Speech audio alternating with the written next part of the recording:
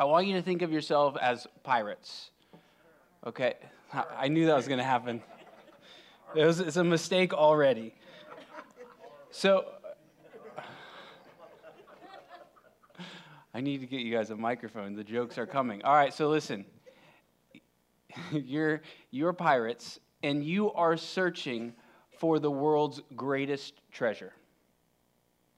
And along the way, there are these coins that you find. And every time you find a coin, it's proof that there really is this great treasure.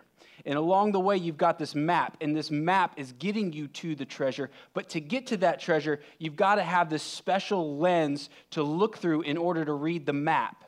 And what good is it, by the way, if you've got this special lens that helps you read the map that gets you to the treasure, if you don't have the key to open up the treasure box? And this great treasure that we're talking about is a treasure that will give you an eternal joy, an eternal happiness, this unrelenting satisfaction and contentment. And it's coming for you and it's coming after you. This treasure is once you have it. And when it's opened, it's going to open up your heart to new beauties that you have never seen. And it's going to open up you to a world that was once unseen that is now seen. And this treasure, it's the goal of all humanity, and it's the goal for you in your life, whether you realize it or not, you are chasing after it. And so today what I want to do is I want to prove to you that there is a great treasure, and I want to help you find it. And by the way, this great treasure is Jesus Christ. He is the great treasure, and he is the treasure because when we have him, we have everything. So we're in John 10, and we're going to read verses 30 through 42. So here we go. It starts like this. Jesus says a line, and then here, you just listen. So John 10, 30 through 32, Jesus says, I and the Father are one. Then the Jews picked up stones again to stone him. Jesus answered them, I've shown you many good works from the Father. For which one of them are you going to stone me? The Jews answered him, it's not for a good work that we are going to stone you, but for blasphemy, because you, being a man, make yourself God.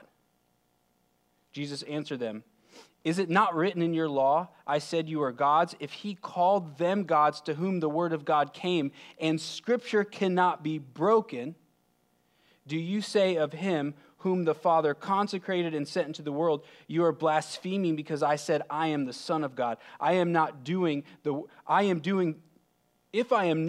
works of my Father, then don't believe me. But if I do them, even if you do not believe me, believe the works, that you may know and understand that the Father is in me and I am in the Father. Again, they sought to arrest him, but he escaped from their hands. He went away again across the Jordan to the place where John had been baptizing at first, and there he remained. And many came to him, and they said, John did no sign, but everything that John said about this man was true, and many believed in him there. Now, here's the situation. The religious leaders of that day, are trying to stone Jesus. They're trying to kill him. And they're trying to kill him for him making himself out to be God. And so he says to them, for what works are you going to stone me? What do you do? Why are you going to kill me? For what works am I doing? And they say, it's not for the works that you're doing, but for you making yourself out to be God. Now, what's interesting is that a chapter earlier, the religious leaders were trying to kill him because he healed somebody. They're trying to kill him because of his works. But now it's because of what he is saying. And look how Jesus responds. He responds to them with logic. And he says, why don't you stop reacting emotionally to my claims and weigh the evidence? He's making a logical case to them that he is the Son of God. And he understands that this sounds crazy to them. And he's saying, come on, think about it. Look, you've got to weigh the evidence. I know that this sounds crazy, but you've got to stop. Here's what he's saying. You've got to stop bringing listen, you've got to stop bringing your preconceived opinions about who I am and look at my works. He's saying my works are like gold. They are coins that are pointing to this great treasure. And he's exposing something about the religious leaders. He's exposing the reason that they don't believe. And the reason that they don't believe in him is because they already, before they even heard anything he said, they don't want to believe in him. And we see this in politics. If there's a candidate that you like, you find the good in them. And if there's a candidate that you don't like, you find all the bad in them.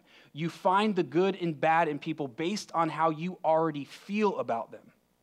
And Jesus is saying, stop deciding what you feel about me before you have even weighed the evidence about me. A few months ago, what we did is we looked at his work specifically. We looked at his miracles. We looked at the things he was doing. And we're going to do that today, but we're going to look at his works more broadly. And many of you here, you want evidence that Jesus really is the Son of God. You need to see it to believe it, and you want to know it with your senses. And Jesus knows that. And so what he does to the people is he says, look at my works. Now, the problem that you have is that you weren't there. So you didn't get to see it. So you've got to rely on what the Bible is saying here. However, there is still evidence that you can experience now. And so that's what I want to do. I want to take you through some of those coins, some of the evidence. But before I do, first I got to say this. In the New Testament, it is very clear that the writers believed Jesus was God. In Colossians 1:16, it says, by Jesus, everything was created in heaven and on earth, visible and invisible. And then it says, in him, all things hold together. He's holding absolutely everything together. The chair that you're sitting in, the reason it has not fallen out from underneath you is because Jesus is holding it together. Now, be careful what I'm saying here, but he's holding all things together. And what I want to show you is that he is doing that. And I want you to look at these things, not with a doubt, but with an open-mindedness that Jesus is actively and caringly holding everything together. He's involved with creation. Okay, so don't be closed-minded here. So often what happens is you'll see people, they'll pit science and Christianity against each other.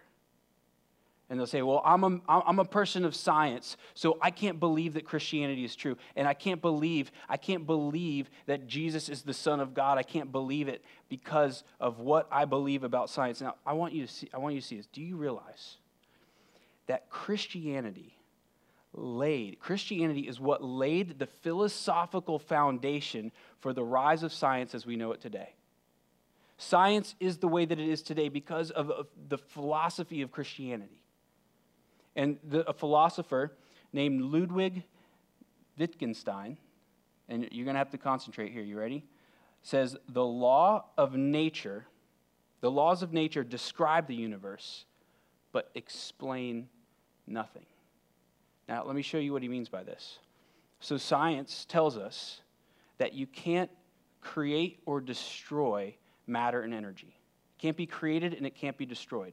However, science also says that there was no matter and energy, and then there all of a sudden was matter and energy. That's the law of thermodynamics says that can't happen, and yet it has happened. That's why we're here. So this is proving that science can't explain creation, it can only describe it. It can't explain it, it can only describe it. Now, what I want you to see here is that our existence, you sitting here right now, is statistically and scientifically impossible. Odds are against us being here right now and even going on. And so I'm going to look at the coins that are showing that. So here's the first coin. Okay, here's the evidence. Big, broad works of Jesus. First coin is the size of our earth. So the size of a planet determines its gravitational pull. And so if our planet was a little bit bigger, then the gravity would pull methane and pneumonia down too low to the surface of the earth and we would not be able to survive. Now, if the planet was a little bit smaller, the gravitation would be less. And so then here's what happened. The water vapors would dissipate out into the atmosphere, not allowing us to survive. Okay, that's the first sign. And by the way, there's tons of signs. I'm just looking at 4 real quick. Second is the speed our planet rotates. So if the planet rotated a little bit faster, the speed, let's start with too slow or slower. If the earth rotated slower, our days would be too long and our nights would be too long. And what would happen is the temperatures would become too extreme for us to survive here. If the earth rotated faster, then the winds would be too fast for us to survive. So for example, on Jupiter, the wind speeds often are up to 1,000 miles an hour. And then while we're looking at Jupiter, this is the third thing, we could not be here if it was not for Jupiter. It's, in a sense, our rescuer. And so here's what Jupiter's doing. Because of its size and gravity, there are comets that should have crushed us by now.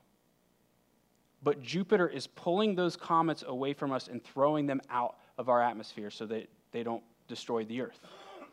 And then the fourth thing is our moon. And our moon is very unique from all other moons. And so one thing it does is it causes the tides.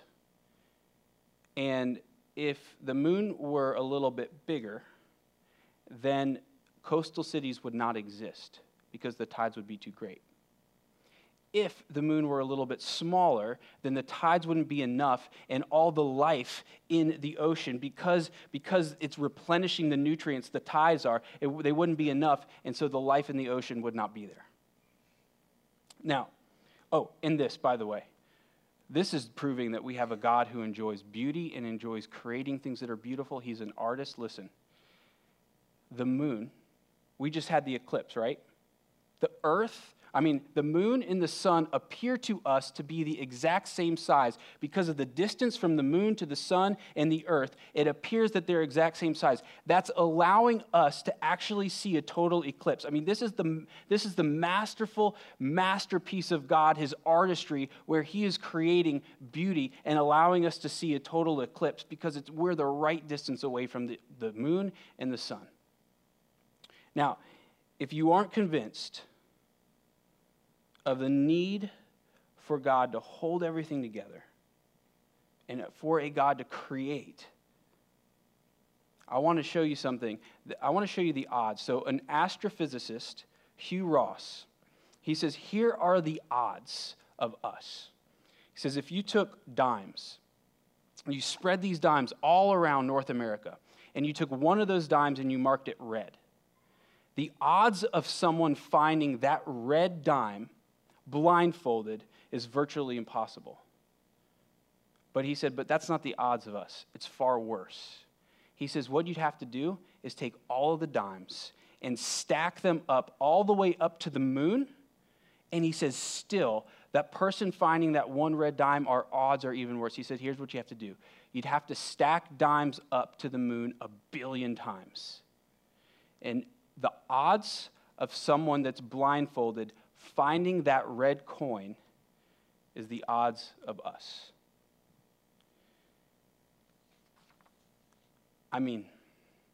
It seems to me that it takes a lot more faith to believe that there isn't a God than that there is one. Now, here's what Jesus is doing. He's saying, all my works, all my miracles, they are proof that I'm the God of creation. He says, I can control energy and matter because I created energy and matter. That's what he's claiming. That's why he's saying, look at my works. The only logical conclusion here is either that Jesus is telling the truth about himself because his works are proving it, or the disciples created some hoax. 11 of them made up this hoax. They managed to trick 500 people into believing that they saw Jesus alive and named them in the Bible while those people were still alive. And so if you were there, you could go and talk to those people and say, hey, did you see Jesus? And they said, yeah, it's crazy. I saw him. He was risen from the dead. That's why they put their names in the Bible. and did all of that. And then, by the way, all 11 of those disciples, besides one, gave up their life for this hoax. That's what had been what happened. I mean, that's about, I'm not a mathematician, but the odds sound about the same as finding that red coin.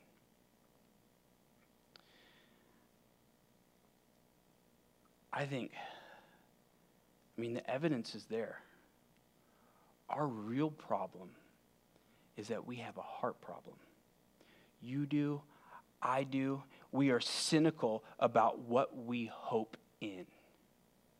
And we're distracted. We become so distracted by the things of this world, taking our attention away from God. We got our jobs, we've got our families. And these are all good things, but they're distracting us at the same time. I'm not saying we need to get rid of our families and our houses and any of that stuff, but listen, we got to focus in on the Creator God. We're worried about our careers. We're worried about retirement. We're worried about finding the right amount of income, the right house, caring for everything. All the while, this is distracting us from the God who created us, loves us, and didn't just create us because he was lonely and he was bored, but created out of an overflowing love and joy and wants to share it all with you. All right. So those are the coins that prove that there really is a treasure. But the coins don't actually bring us to the treasure. Hold on. I saw Eric drinking, so I needed to have some. So there's this treasure, these coins that are proving the treasure, but we need a map that's going to bring us to this great treasure. And you got to understand this. If God really was God and he wanted to communicate to us, wouldn't he need a way so that we might be able to know him? So we need a map, and Scripture is the map that brings us to know God, our treasure.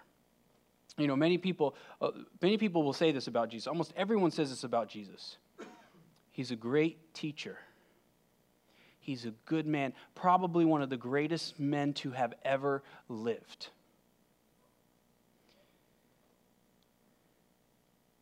And I mean, by the way, it is true. If you live the way Jesus tells you to live, if a society adopts that way of living, it will be the most flourishing society. It produces more flourishing than any other religion. But listen.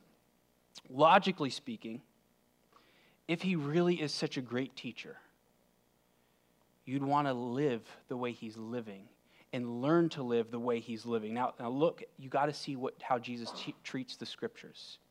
If he's this great teacher, let's see how he treats the Scriptures. Here's what he says. Scripture can't be broken.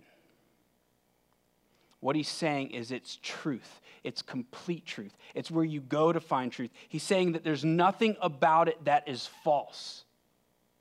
It holds truth. Not partial truths, but the greatest truth. I mean, okay, so listen. If Scripture is a map, or just take a map, and if a map is only mostly right, but there's a few things wrong, then it's going to lead you away. It's going to lead you away from the treasure, and you're never going to find it. You're going to go off course. So the map can't be wrong, or else you'll never find the treasure. What Jesus is saying is that if you don't adopt Scripture fully, you're going to miss the treasure. Now, listen, I am not saying that the church hasn't failed over and over again. Not our church. We're perfect. But every other church, no, I'm just kidding. But the church in general has failed in interpreting Scripture and has failed in living the way that Scripture has called us to live. But that's not what we're talking about here. We're talking about how does Jesus, who is called by almost everyone, one of the greatest men to ever lived, how does he treat Scripture? How does he approach it? He says it can't be broken.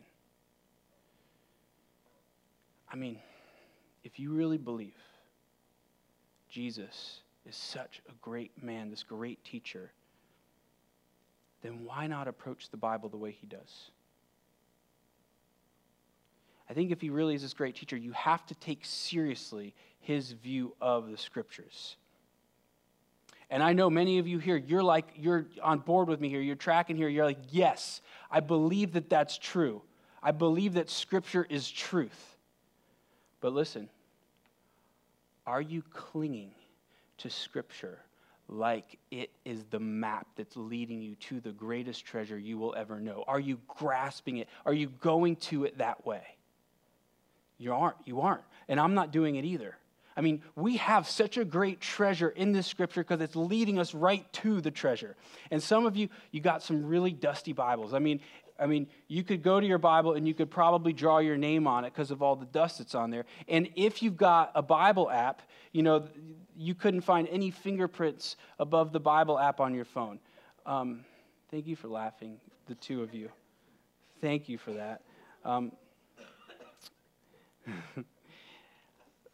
Listen, the way that Jesus talks about the Bible makes very clear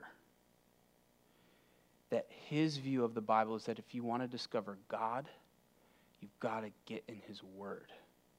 And if you want to make a decision about if Jesus really is the Son of God, you've got to get in his word. And some of you, you're mad at God because he's been silent in your life. And a lot of times people will come to me and they'll say, hey, David, I'm not really getting a sense of God.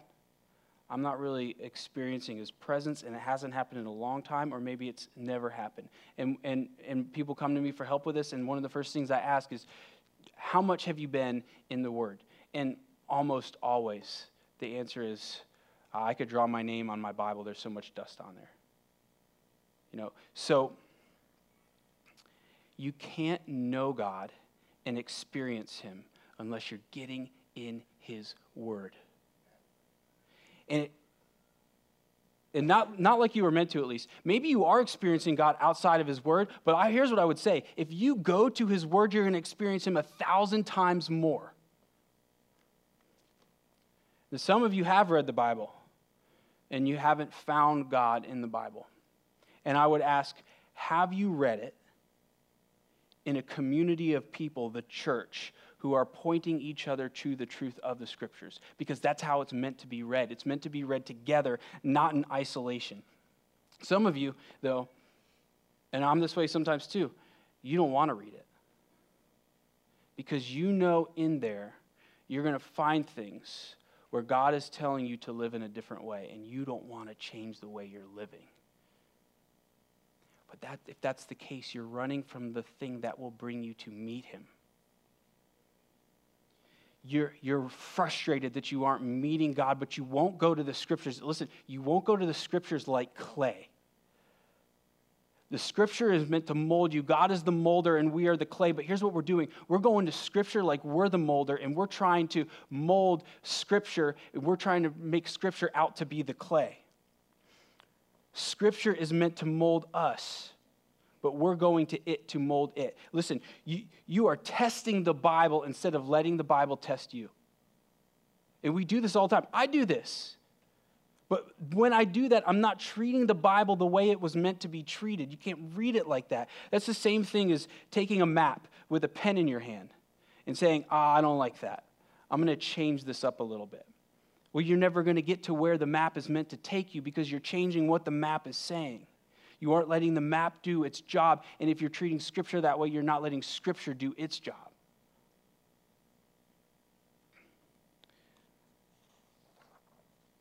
What I found is that if you treat Scripture like it isn't true, you're going to find things in it that you say, see, I knew it was wrong. It's the same as like taking a map. You take the map, and you don't believe the map is true.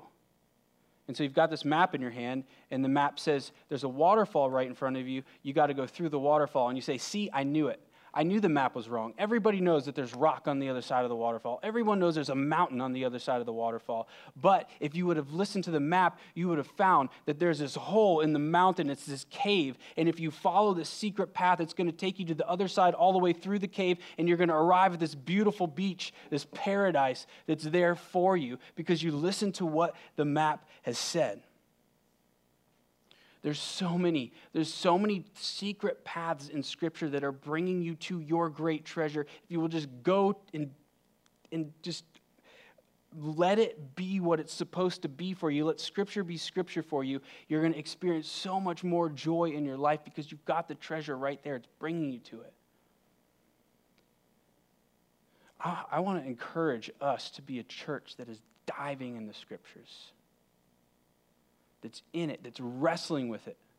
And even if you're skeptical of what I've said, there's enough evidence that you ought to still pour your thoughts into it and read it. There's too much at stake to let it collect dust. And if you'll open it and let it test you instead of you testing it, you'll find that it starts removing cobwebs in your heart that you didn't know were there. And you'll find that you're starting to discover God in ways that you didn't know that you could. And you'll find that Scripture is the knife that is cutting through all of these cobwebs, allowing you to experience God, your great treasure. But here's the thing about the map. And many of you don't know this. The map requires a special lens to read and understand, or else you'll miss it. You won't have the clarity needed to understand what the Bible's saying. The Bible cannot be understood unless you are reading it through this lens, or else you're going to miss almost all of what the Bible is saying. Some of you are reading the Bible without the lens, and you're wondering why you're not finding God, and this is the exact reason why. So this special lens to read the Bible with is called the gospel, the good news. The word gospel literally means good news. It means joyful news. It means if you are hearing this and this doesn't sound like the greatest news you've ever heard in your life, then you have likely misunderstood what the gospel is saying. So here's the gospel lens. Here's the gospel story. God comes into the world, and he comes in and he lives this perfect life, this beautiful life, the life that we were meant to live. And then there's this cross, and that cross is meant for you. That cross is meant for the wrath of God to be poured down upon you on it while you are on this cross. But here's what happens. Jesus goes there in your place and he absorbs it all. And then it's not only that, he then says, here's my perfect life. Here is my identity. It's placed upon you. It's yours. And then here's what that means. We are perfectly right in the eyes of God. There's nothing wrong with us. There's no blemish. We are looked at and loved by the Father as much as the Father looks at and loves the Son, Jesus Christ. No more and no less, just as much. And we're seen as perfect sons and daughters of God. He has given us a brand new record, but it doesn't end there. He then rises from the grave, and then here's what that means for you. You're given a whole new heart. You are changed. Your identity is completely new, and he has promised you the world and the life that you are made for. You don't have it yet, but it's coming for you, and it's going to come to you one day, and it's not yet here, but it is coming. And many of you have been reading the Bible without that lens. Everything should be filtered through that. Everything that you read should be filtered through that, or else you're reading it wrong. And we see even with the disciples, the Old Testament made no sense to them until they read it through the gospel message, and then everything was like, oh yeah, you remember this? This was pointing to Jesus. You remember this? This was pointing to Jesus. We had no idea. Look, it's all right here. This is amazing. And by the way, Jesus dying without rising makes no sense at all. If he's just dying for the forgiveness of our sins, what good is being dead forever if you're forgiven? I mean, what good is being forgiven if you're dead forever? It doesn't matter. And so here's what's happening. Many of you here, you're reading the Bible like a list of rules to follow. When it's a story, it's this grand narrative of God coming to rescue you and this world and rescue a community of people that is called the church. And see, the Bible is meant to mold you.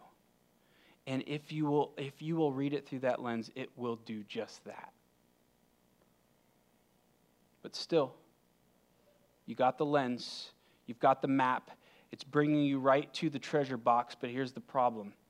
The treasure box is not opening up because you don't have the key. And there's nothing more frustrating than standing before the greatest treasure in all the world, not being able to get into it. Knowing what's inside and not getting it. So what is this key? What's the key that opens it up? It's simple. The key is faith, but it's faith specifically in Jesus and his grand rescue project of us. We read it at the end of the text that many believed in him. Not in themselves to get there, but they believed in him. Not in themselves to open the treasure, but in him. And the problem is that the box will not open up unless you have faith in this gospel message. You're standing before this treasure box and you're watching everybody enjoy it. And you're like, why am I missing it? Why aren't I getting it? What's going on here? You're trying so hard to experience him. You're trying so hard when all you've got to do is turn the key. I know. That's what I'm saying, Joe. One day you're going to come up here with me, man, and you're going to... Okay, listen. Some of you, you've been standing in front of that box for a long time, and you think you're a Christian, but you've never seen the box open because you are trying to open it yourself. You're not using the key. So what does that look like? I mean, what does it look like to try to open this box without the key? It looks like putting your faith in yourself. And this is so common. This is such a great mistake that happens in churches all of the time. Let's refuse to let that happen in here. Okay, let's refuse to let that happen in the Grove. So you're trying to open it on your own, and it's putting faith in yourself, in your own goodness to open what's up in the box. You got to rack up enough points so that magically, boop, it just opens up. See, you still think Christianity is about good people going to heaven. But that's not what it's about. It's about pirates. It's about people who don't deserve the treasure getting it anyways. See, pirates steal. And it would seem as if we have stolen heaven. We've snuck our way in. But what the Christian comes to understand is that this great treasure is not earned and it is not stolen. It is given as a gift. But you've got to be willing to take the gift. You've got to be willing to stop trying to earn it. You see, you aren't actually the real pirate. God is the real pirate. And he has robbed the grave, and he has stolen you out of hell and stolen you out of the grip of hell, and he's brought you into the treasures of heaven. And one day there's going to come a day where he robs you from your own grave. And here's what you've got to get. The whole reason that there even is a box is because of our sin. The sin is what closed the box up. The sin is what kept us from our great treasure. We, in a sense, locked him away from us.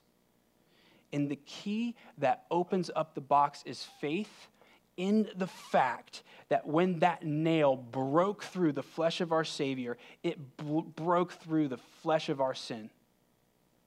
And when he was struck down on that cross, our sin was struck down and destroyed. You know there's a place in the Bible where it says Jesus, he who knew no sin at all. No sin was about him. He had no sin at all.